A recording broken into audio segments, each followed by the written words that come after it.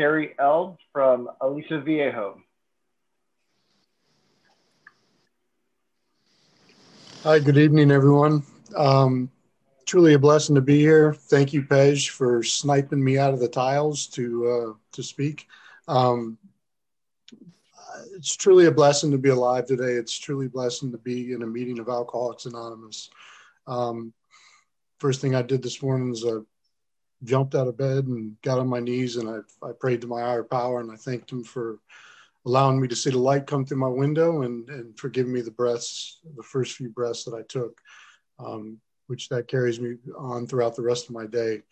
Um, and I have a sobriety date of February 6th, 2015. Pej is actually my sponsor. Um, and I heard somebody say something recently, and it's really stuck with me for the past couple months. Like, when I say that I'm truly grateful that I'm a recovered alcoholic, like, I mean that with every bit of my spirit and soul. Um, not to get into what it was like. We don't have time for all that. And chances are we're all here at this meeting of Alcoholics Anonymous, and our stories are somewhat the same. Context may be different, but what got us here is most likely the same.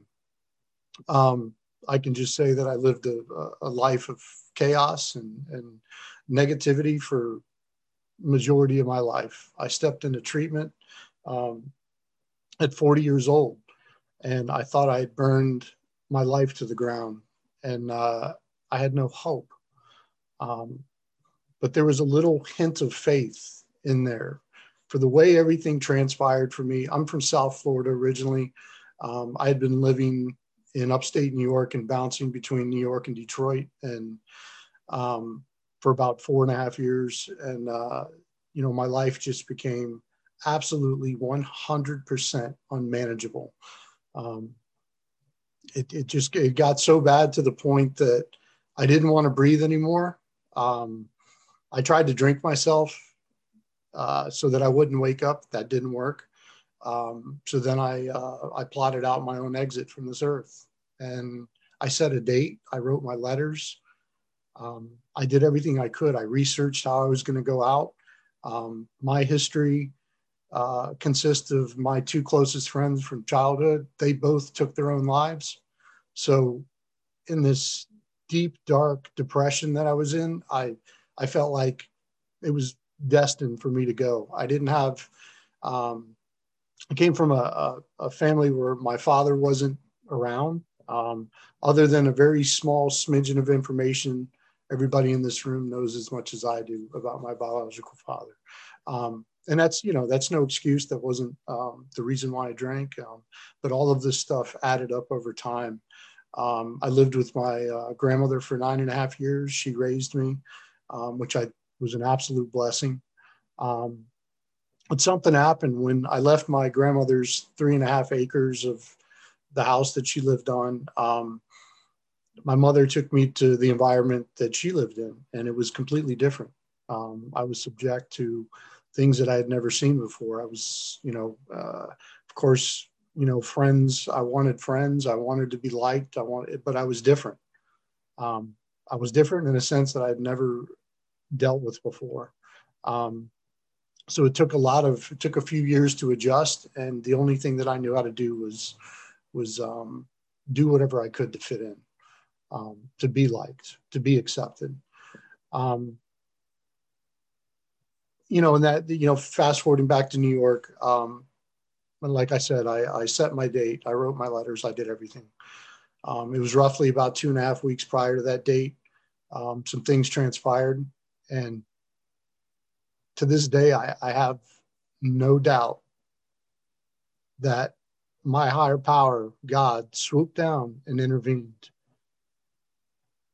I always get teared up, something that I didn't do for years. And every time I get to that point, I tear up, and it's tears of joy now. It's not tears of sadness. I ended up out here in California in treatment. I was in treatment. I was a client for 11 months. I wanted to leave a few times. I had somebody that worked for that treatment center that saw something in me and talked me out of it every time. um, gave me the hope that I needed. Um, and, eventually instilled the hope into me. That treatment center started after I was in detox for 72 days. I was on watch because I had come clean and I was transparent about my plans. So they kept me pretty tight for quite a while. And then they started taking me to meetings of Alcoholics Anonymous. The first meeting of Alcoholics Anonymous they took me to is one of my home groups to this day. I was scared. I didn't want to be there. I thought everybody in that room was absolutely crazy. And I wanted to go back to my craziness. That's how crazy I was. That's how much the insanity had taken over my life.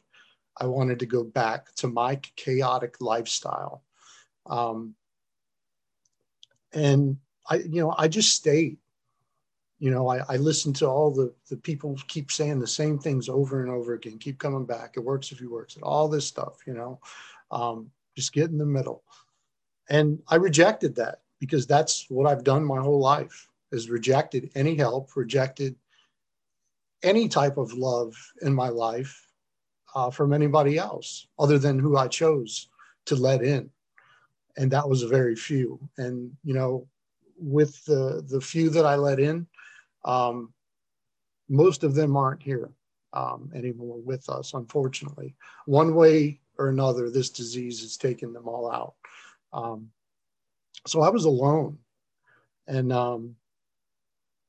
but I kept coming back, just as you said, and then about 8-9 months in, I heard what I needed to hear.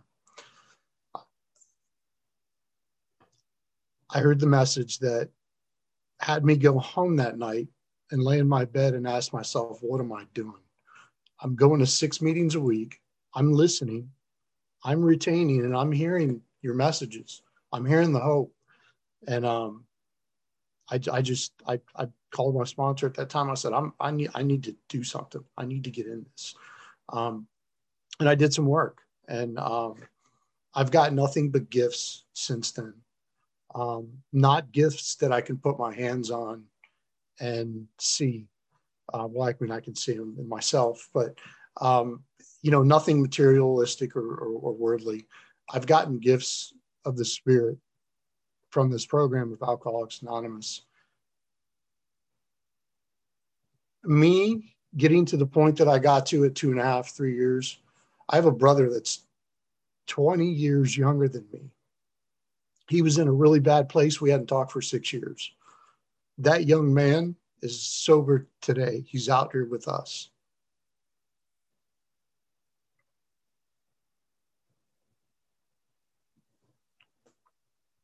That's how powerful.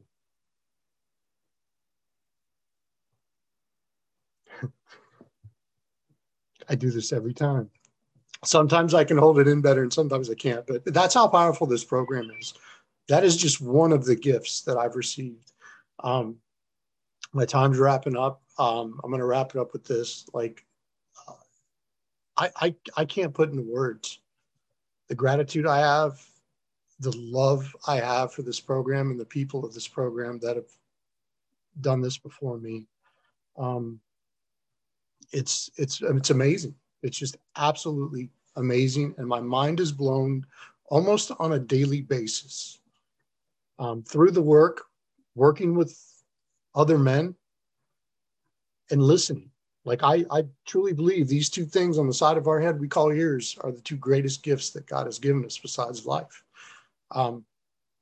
It's absolutely amazing. I can't ask for anything more. I don't want to ask anything more other than the guidance on what my next step is from my higher power. That's what keeps me going every single day. Because I know that whatever that power is, I say, God, it's there. It's present in my life. It guides me. The intuitive thoughts, the messages I hear through your shares and stories, that's God. God puts us together in one place for a reason. And I truly believe it's to be of service to the next human being, because as human beings, we're on this earth just to survive. And,